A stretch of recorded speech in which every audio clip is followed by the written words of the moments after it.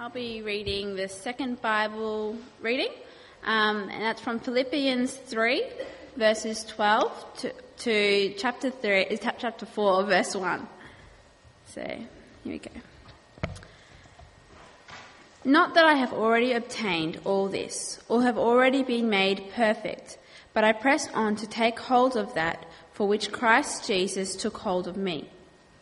Brothers, I do not consider myself yet to have taken hold of it, but one thing I do, forgetting what is behind and straining toward what is ahead. I press on toward the goal to win the prize for which God has called me heavenward in Christ Jesus. All of us who are mature should take such a view of things, and if on some point you think differently, that too God will make clear to you. Only let us live up to what we have already attained. Join with others in following my example, brothers, and take note of those who live according to the pattern we gave you. For, as I have often told you before, and now say again, even with tears, many live as enemies of the cross of Christ. Their destiny is destruction. Their God is their stomachs, and their glory is in their shame. Their mind is on earthly things, but our citizenship is in heaven, and we eagerly await a Saviour from there, the Lord Jesus Christ, who, by the power that enables him to bring everything under his control, will transform our lowly bodies so that they will be like his glorious body. Therefore, my brothers, you whom I love and long for, my joy and crown, that is how you should stand firm in the Lord, dear friends. This is the word of the Lord. Thanks, Mary. Now, it'll be good if you keep your Bibles open up to that passage. We'll be working our way through that passage. Now, on the way in, you should have received an outline. You might find that helpful. Now, also another thing, with the newsletter, from now on, we'll be trying to let you know what's happening the following week. So if you look on your newsletter, the front page there, you'll find there that next week we'll be considering the next bit of Philippians. So Philippians chapter 4, 2 to 9. And there's also a question each week for you to think about, to read the passage and also to think about for the following week. So some of you might find this helpful, reflecting on what will be preached the next week. So next week, what the Christian life should look like. Okay, so consider that. Okay, well, let's look at this passage. Let's turn to God in prayer. Heavenly Father, we pray that you'll give us all humble hearts that we may hear you speak to us, and humble hearts that are ready to be transformed by your word and by the work of your Spirit. In Jesus' name, Amen. Now, have you ever heard of the expression, Christians are so heavenly minded that they are of no earthly good? Heard of that expression before? So heavenly minded that they are no good at all on earth. What are your thoughts? Is that a true statement? Well, let's think about it. Christians do think about heaven quite a fair bit, don't we? And we focus on the afterlife. After we die, what will happen after we're eaten by the worms? What will happen? We think about heaven, don't we? Now, in heaven, we think about, well, in heaven it will be great. We won't grow old there. Not that growing old is a bad thing here on earth. The older, the wiser, I say. So the oldest amongst us here, the wisest amongst us. Well, we think about heaven. If we're not too good looking here, perhaps in heaven we'll get a new face, a better face. Now, here on earth, we've got, some of us are married, husband have a husband or wife. Now, in heaven, we might not like our husband or wife here, but in heaven, you know what? There's no marriages. How good is that? No, that's not right. We treasure our husband and wife, the ones God has given us here on earth. Now, in heaven, we won't get hungry or thirsty. How good is that? In heaven, there will be plenty. There will be an abundance. Heaven is often described as this big feast. And so we focus on heaven quite a fair bit. But is that of any use for us here on earth? We also focus on heaven, especially during tough times. Now, this last week I was on a short mission at this place in the country. Now, in the country you can shoot kangaroos, those type of places. Perhaps not Jordan, but anyway, I was there for a couple of days. And on Tuesday night we had a Bible study, and I was leading leading a group predominantly old ladies. Now, one of these ladies in my group, we were talking about prayer, and one of these ladies shared about how hard it is to make sense of the Christian hope. She said she had a friend who was sexually abused as a child. Now, her friend lived a very damaged life. She was thinking, what hope is there for someone like that? What hope is there for her? Now, the answers people were giving in this study was, well, think of heaven. Heaven will be great. Heaven will be perfect. And so again, Christians tend to think about heaven quite a fair bit, especially in tough times. And if you think about it, we talk about heaven to our non-Christian friends as well, don't we? And when we try to explain the gospel of Jesus, we tend to ask, so what do you think after you die? Do you believe in heaven? We use heaven quite a lot. So what do you think about that statement? Are Christians so heavenly minded that they are of no earthly good? Well, what I suspect is that many of us here, what is true is perhaps the flip side of that. And that is the things that really fill our minds, the things that we worry about, the things we stress about, tend to more be earthly things. I suspect that for many of us, we're not thinking so much about heaven, but earthly things. I mean, there is heaven, we know that, but I suspect that for many of us, we're quite complacent about heaven. We're apathetic. It's going to happen. We don't tend to think about it in that way. So is that the case here, that we tend to think more about earthly things? Earthly things fill our minds. So what do you reckon? Too heavenly focus, too earthly focus. What are we? Who are we? And what are we meant to be? Are we meant to be so heavenly focused, or are we meant to be thinking about earthly things? Well, I hope our passage today will help us answer that as we consider Paul, the apostle, and consider what he taught and what he thought. And so let's now look at our passage. So what's really going on here? Well, it really goes without saying that Paul, an apostle of Jesus Christ, did set his mind on heavenly things. Have a look at the opening verse 12.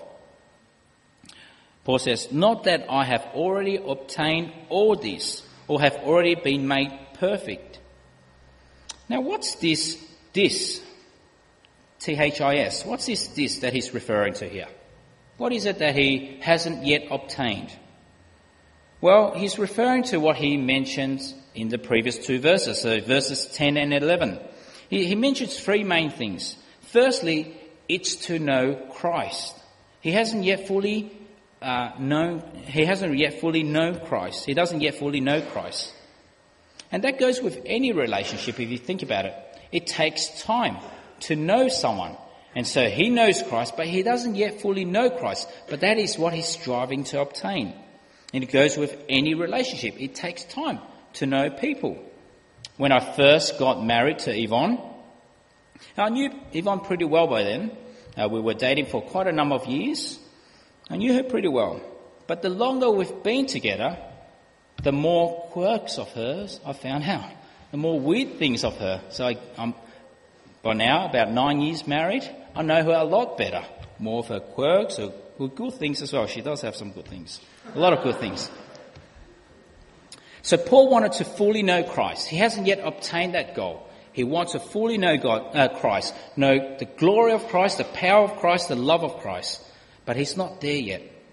Now the other thing Paul wants, he hasn't yet obtained, is to become like Christ, to become like his Lord.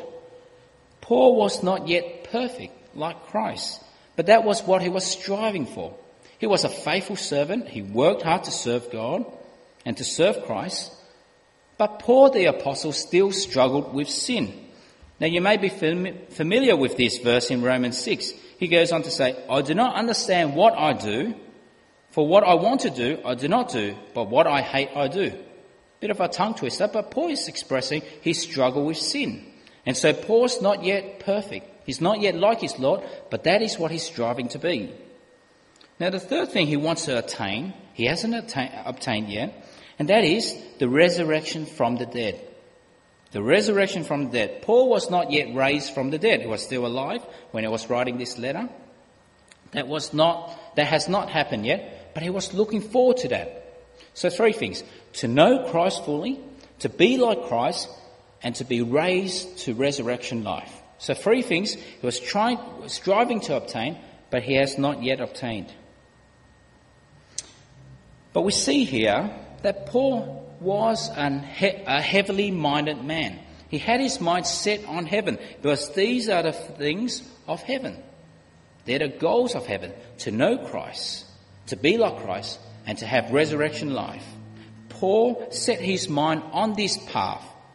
He was straining towards this goal. The image here given here is a bit like an athlete, just like those Olympic athletes. He's striving towards that goal, and he's forgetting his past. Especially, think about Paul's past. He was one who persecuted the Church of Christ. So he's forgetting about that, forgetting about all his sins and flaws. He's striving towards that goal, the goal of heaven. And this is what we see in verses 12 and 13. So have a look with me, 12 and 13. He says, I press on to take hold of that for which Christ took hold of me. Brothers, I do not consider myself to have taken hold of it. But one thing I do, forgetting what is behind and straining toward what is ahead. And so we see here that Paul was a heavenly minded man. He was straining towards that future, the goal of heaven. Now we must think, why would Paul do that? Why did Paul set his mind on this thing way in the future? Why wasn't he concerned about his present situation? He was in prison, remember, when he wrote this letter. Why was he thinking about these heavenly things? What good was that for him now?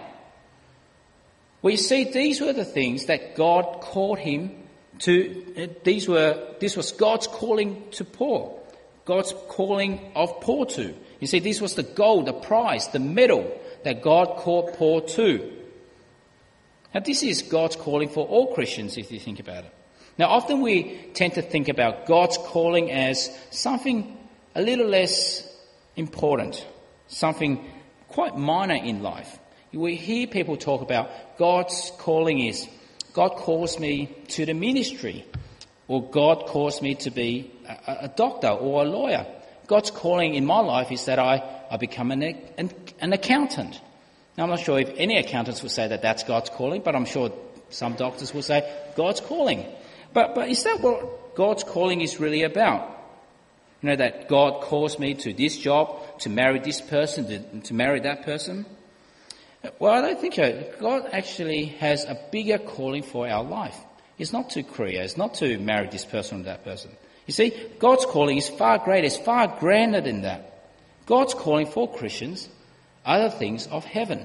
They're the things in the future, the goal, the prize, the medal that Paul was striving towards. And so here it's no wonder why Paul set his mind on heaven. God has called him to great things, to know Christ, to be like Christ, and to be raised to resurrection life.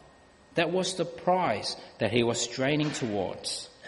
Far greater than what we tend to think God's calling is about. And this is what we see in verse 14. Paul says, I press on toward the goal to win the prize for which God has called me heavenward in Christ Jesus.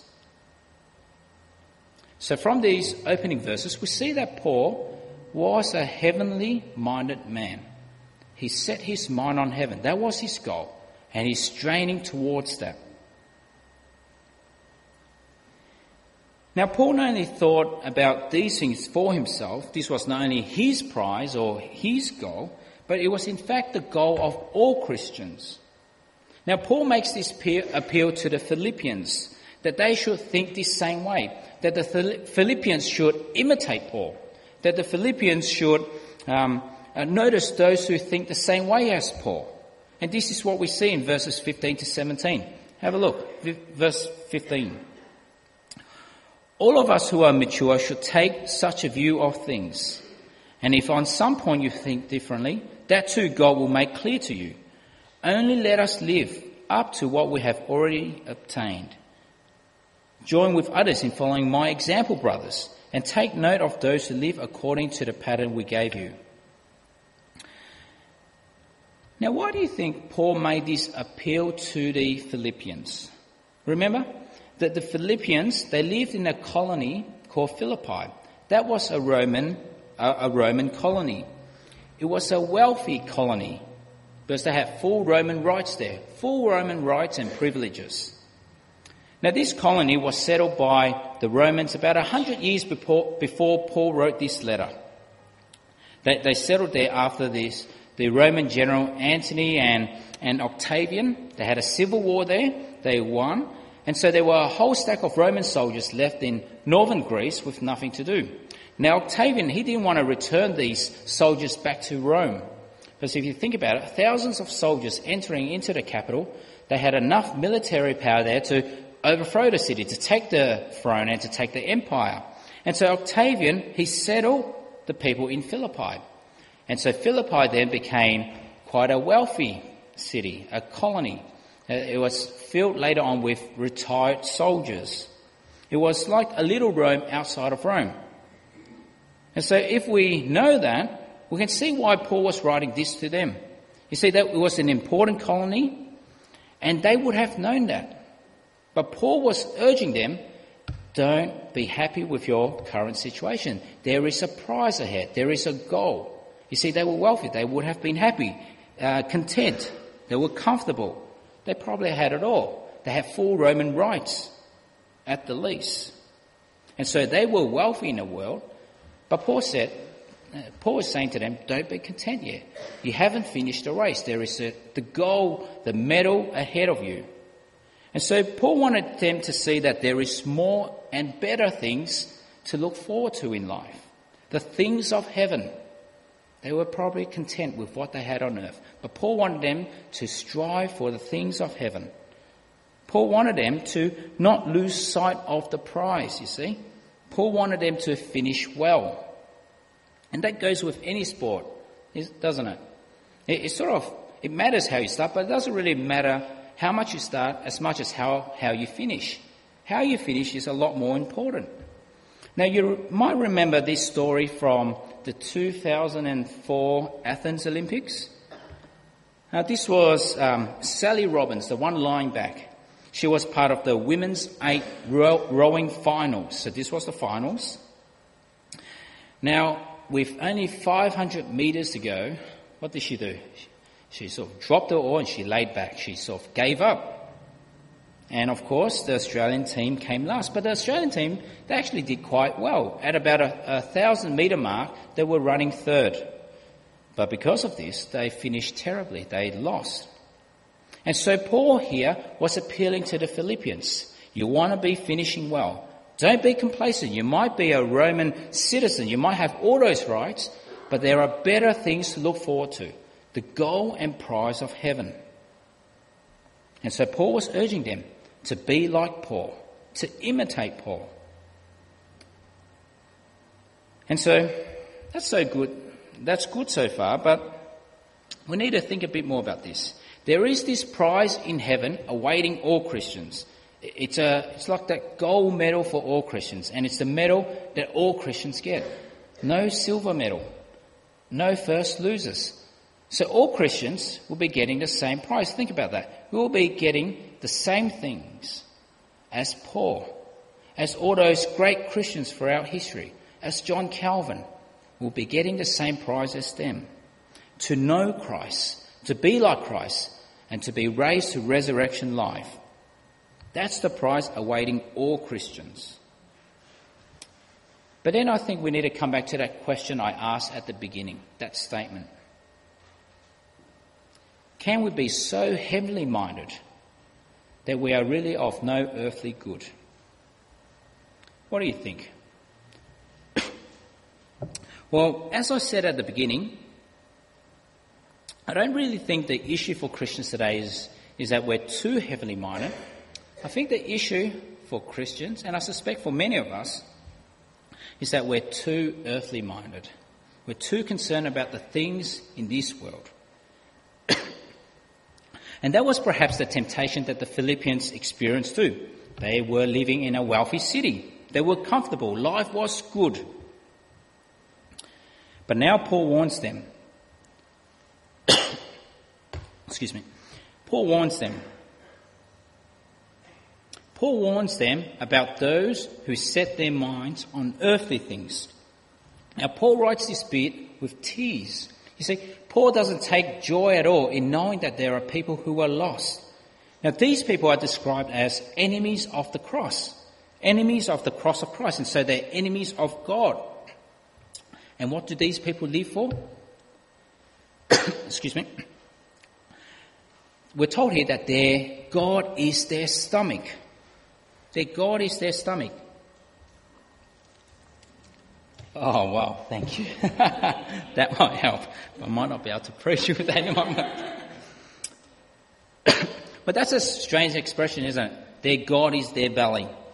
Now, the ancient writers, this was their way of expressing those who were ruled by their passions, those who live for their food, for what they drink, for sex, for fleshly indulgences. They serve their bellies. And then we're told here their glory is their shame.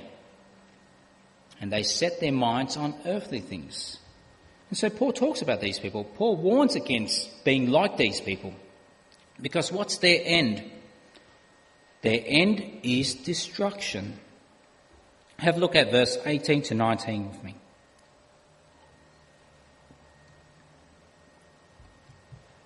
He says, "For as I have often told you before and now say again, even with tears, many live as enemies of the cross of Christ. Their destiny is destruction. Their God is their stomach, and their glory is in their shame." So Paul is saying this is the way with the world. People are living for the moment, living for the time. There's nothing more to look forward to. But Paul is saying, don't be like them. Don't live as though that there's only earthly things. Instead, Paul now reminds them of who they are and where they in fact belong. Look at verse 20. Paul says, our citizenship is in heaven. Paul was reminding them that their real home is heaven. That was where their real home is, and that's why they had to set their minds on heaven. That was their home. Though life was good in Philippi, heaven was where they belonged. And now that had real implications for how they are to live in Philippi. Now you see, as citizens of Rome, they're not living in Rome, but they're citizens of Rome. They were living in this Roman colony in Philippi. But as they lived there, they were trying to live as Roman citizens. They were trying to match their life to what it would be in Rome. And so that would affect their culture, their social structure. It will be all like Rome. And not only that, they will also worship their emperor, just like those in Rome. They'll worship their emperor as the Saviour and Lord. In the ancient world, it was their cult. The ancient world, the emperors had the title of Saviour and Lord. They were seen as the Saviour and Lord of the Roman Empire. And so those in Philippi, they wanted to match their life to what it was like in Rome. But here, notice what Paul's doing. He's reminding them that they have a far greater calling than that. Don't just live in Philippi like you're living in Rome. Live in Philippi as though it was a colony of heaven. So they had to live in Philippi as though it was a colony of heaven. They had to live lives fitting for heaven.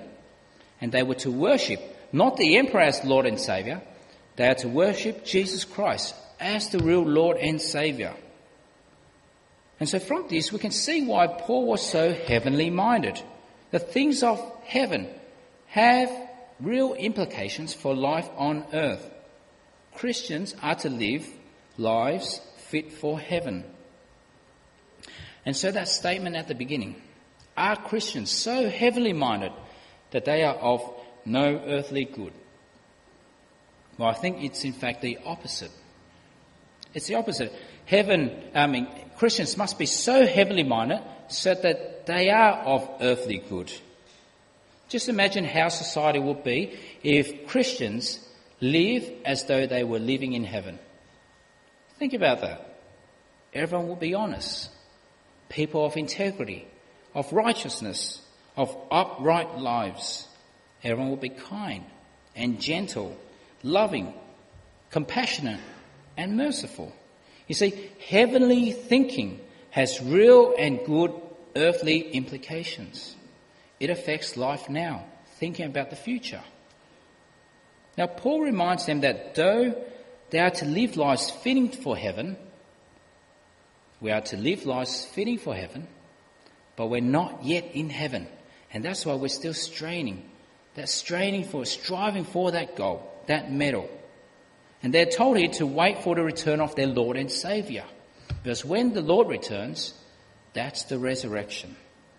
That's when their bodies will be transformed into the likeness of Christ. And so we see this in verses 20 to 21.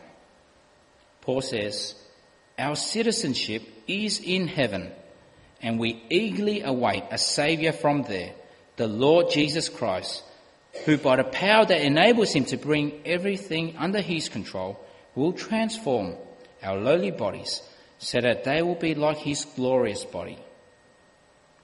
And now Paul gives his final appeal to stand firm. Chapter 4, verse 1. "Therefore, my brothers, you whom I love and long for, my joy and crown, that is how you should stand firm in the Lord," dear friends. So that's our passage. Only 11 verses. Now, these words that Paul wrote to the Philippians, they're actually the same words to us today, aren't they? You see, we're not too much different from those about 2,000 years ago. We're not too much different from their situation. Though we're cultures apart and worlds apart, we Christians today face those same issues. Because I suspect for many of us, we are just happy with life. We get on with life. We just get on. And those are the things that crowd our minds. The grind of work, of study, of sleep, of eating, dating, proposing, getting married, having babies. They're the daily grind, aren't they? But how often do we set our minds on our future goal? The prize for Christians. You see, the race has not yet finished. How often do we see our lives as this long race, this marathon, where we're striving towards that gold medal that God has for us in heaven? Now, I'm not sure that many of us have our mind focused on heaven. And I wonder why that's the case. Why is that the case? Well, perhaps we're just too concerned about our daily grind. These things are what's important to us. They're important. They give me satisfaction now. The future, well, that will come. Heaven will come one day. Doesn't bother me now. I can just worry about my daily grind. Or perhaps we feel that life is already so good. It is just so good now, just like those in Philippi. Life was good. There's nothing more to strive for, nothing more to look forward to. And I sometimes feel that way. I quite often feel that way as well. I feel quite blessed. God has been kind to me and my family. Blessed me with a great wife and 3 wonderful kids. God has blessed us as a family with a ministry here at this church to wonderful people like yourselves. And so often I feel life is good. What more do I want? Now I wonder whether you feel like that. There's nothing more to look forward to. Nothing more to strive for. We already have our prize here on earth. Well, I think if our minds are thinking like that, where our minds are diverted from that future goal, I think it reveals something wrong with our thinking. It reveals something wrong about my own thinking. It reveals that I don't really understand, I don't really comprehend, I don't really know the goodness, the awesomeness of that prize, of that goal. I don't have a big enough view of what that prize is, and that's why it's not on my mind. Because do you know how good heaven is? We talk about heaven, but do you know how good heaven is? How awesome it will be to have resurrected bodies. Do you know how good that is? To spend eternity in the glory of God, seeing Christ face to face. Do you really know how good that is? I mean, just a moment in heaven will make all the joys and happiness in our whole life look quite small. So just imagine the lady I spoke about at the beginning. She suffered child abuse. Her life was damaged. We did speak about heaven, but perhaps for many people that sounds like just empty promises, empty words, no earthly good at all. But is that the case at all? Is that the case? Because heaven is real, and for that person, in heaven, there is no more pain, no more suffering, no more tears, no more death. That person will be a brand new person, raised to resurrection life. And it will be awesome for that person. That is the prize that she has to look forward to. Heaven is awesome. Now let's think about those children born with congenital disabilities, deformities. It's always heartbreaking to see and to hear about those cases. Those born with heart problems, with mental illness, autism, those kids born without limbs. Or to think about older people with arthritis that's almost unbearable, those suffering from dementia. They can't even recognise their own children. You see, for them, for all of us, heaven, that prize in heaven, is what they have to look forward to. All those things will be done away with. They'll have resurrection life for all eternity. And it will be awesome. So find that often our view of heaven is very small. If we see what heaven really is like, we want to be thinking about it. We want to be striving for it, because that is what we'll have. Because resurrection life means also that our lives will be just like Jesus. Perfect, fitting for heaven. That is the prize. That is the goal. And we strain onwards towards that goal. We can't be complacent with our life now. And it's very easy for Australians to feel complacent because we have so much here. But it is better in heaven. And so we continue to strive, straining forward towards that goal, that prize that God has for us. And just as Paul reminded the Philippians of their citizenship, where they ultimately belong, as we read this passage, we're reminded of that too. In Australia, in Melbourne, what do people work for most? What costs the most in your whole life? It's your home, isn't it? It's your home, and people work hard for that. And we tend to get sucked into thinking that way as well. We need to establish our home. We spend our life paying off our home, thinking that that's going to be our home. But that's wrong, is it? That is wrong. Our home is not here. Our home is not made of bricks and wood, whatever else they're made of. Our home is in heaven. And that should transform the way we think now. And this is the reason why I admire missionaries so much. I admire missionaries so much. Think about what they're doing. They're giving up the safety, the comfort, the nice houses they have here in Australia. They're going to places where there's no running water, no electricity, going to countries where the living standard will be below the poverty line in Australia.